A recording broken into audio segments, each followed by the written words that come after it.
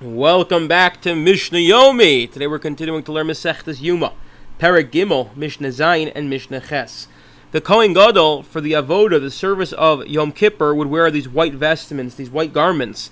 And as we'll see, he had to wear different garments that he wore from the morning than in the afternoon. And the difference we're going to see is going to be in how fine of quality were they.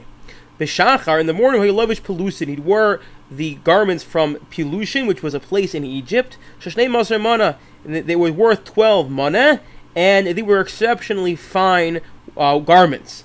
In the afternoon, he wore Indian garments worth 800 zuds, even finer than the morning ones. And these Indian garments were made in a way that they were extremely fine and the best quality you can find. Divrei of Meir. No, in the morning he wore garments worth 18, in the afternoon he wore garments of 12 mana. Thus in total, their value was 30 mana.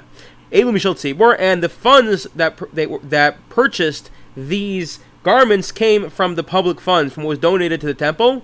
From however, the Kohen Gadol says, I want even nicer than what the temple is going to expend on this. He can add money to the public funds, and from there, Mosiv Mishalo, from his own funds, he can purchase even nicer quality garments. But it's very crucial that he has to first take his money and, no pun intended, launder it through the temple funds. He has to put it in the temple first, and only from there purchase the garments, because if he purchases it with his own money, then it belongs to him, whereas these garments have to be purchased on behalf of the entire tzibor. Okay. So now after he puts on these garments, he washes his hands and feet. We begin the special avoda, the special service of Yom Kippur. All these services are going to center around one bull, 2 male goats, and ketoras. Okay, so he goes towards this bull, which is standing between the ulam, which is the antechamber, and the altar.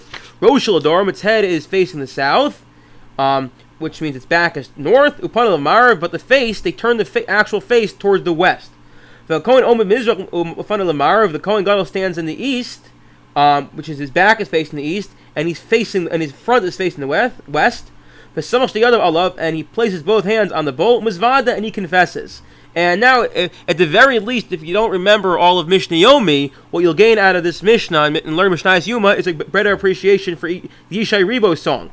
And this is what he'd say: On Hashem, Avisi, I have sinned deliberately. Peshati, I have sinned rebelliously. Chatasi lefanecha, as a mistake, I have made mistakes before you. Again, this is all said also on the avodah of Yom Kippur, on Yom Kippur.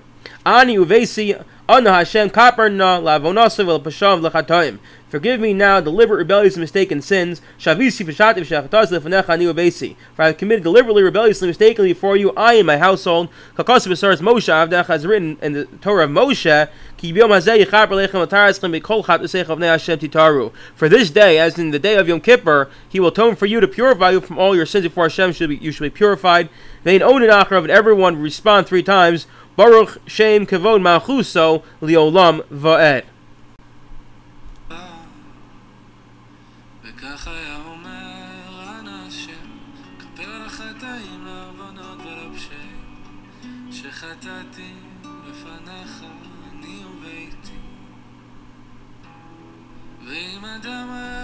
I wish you all a wonderful day.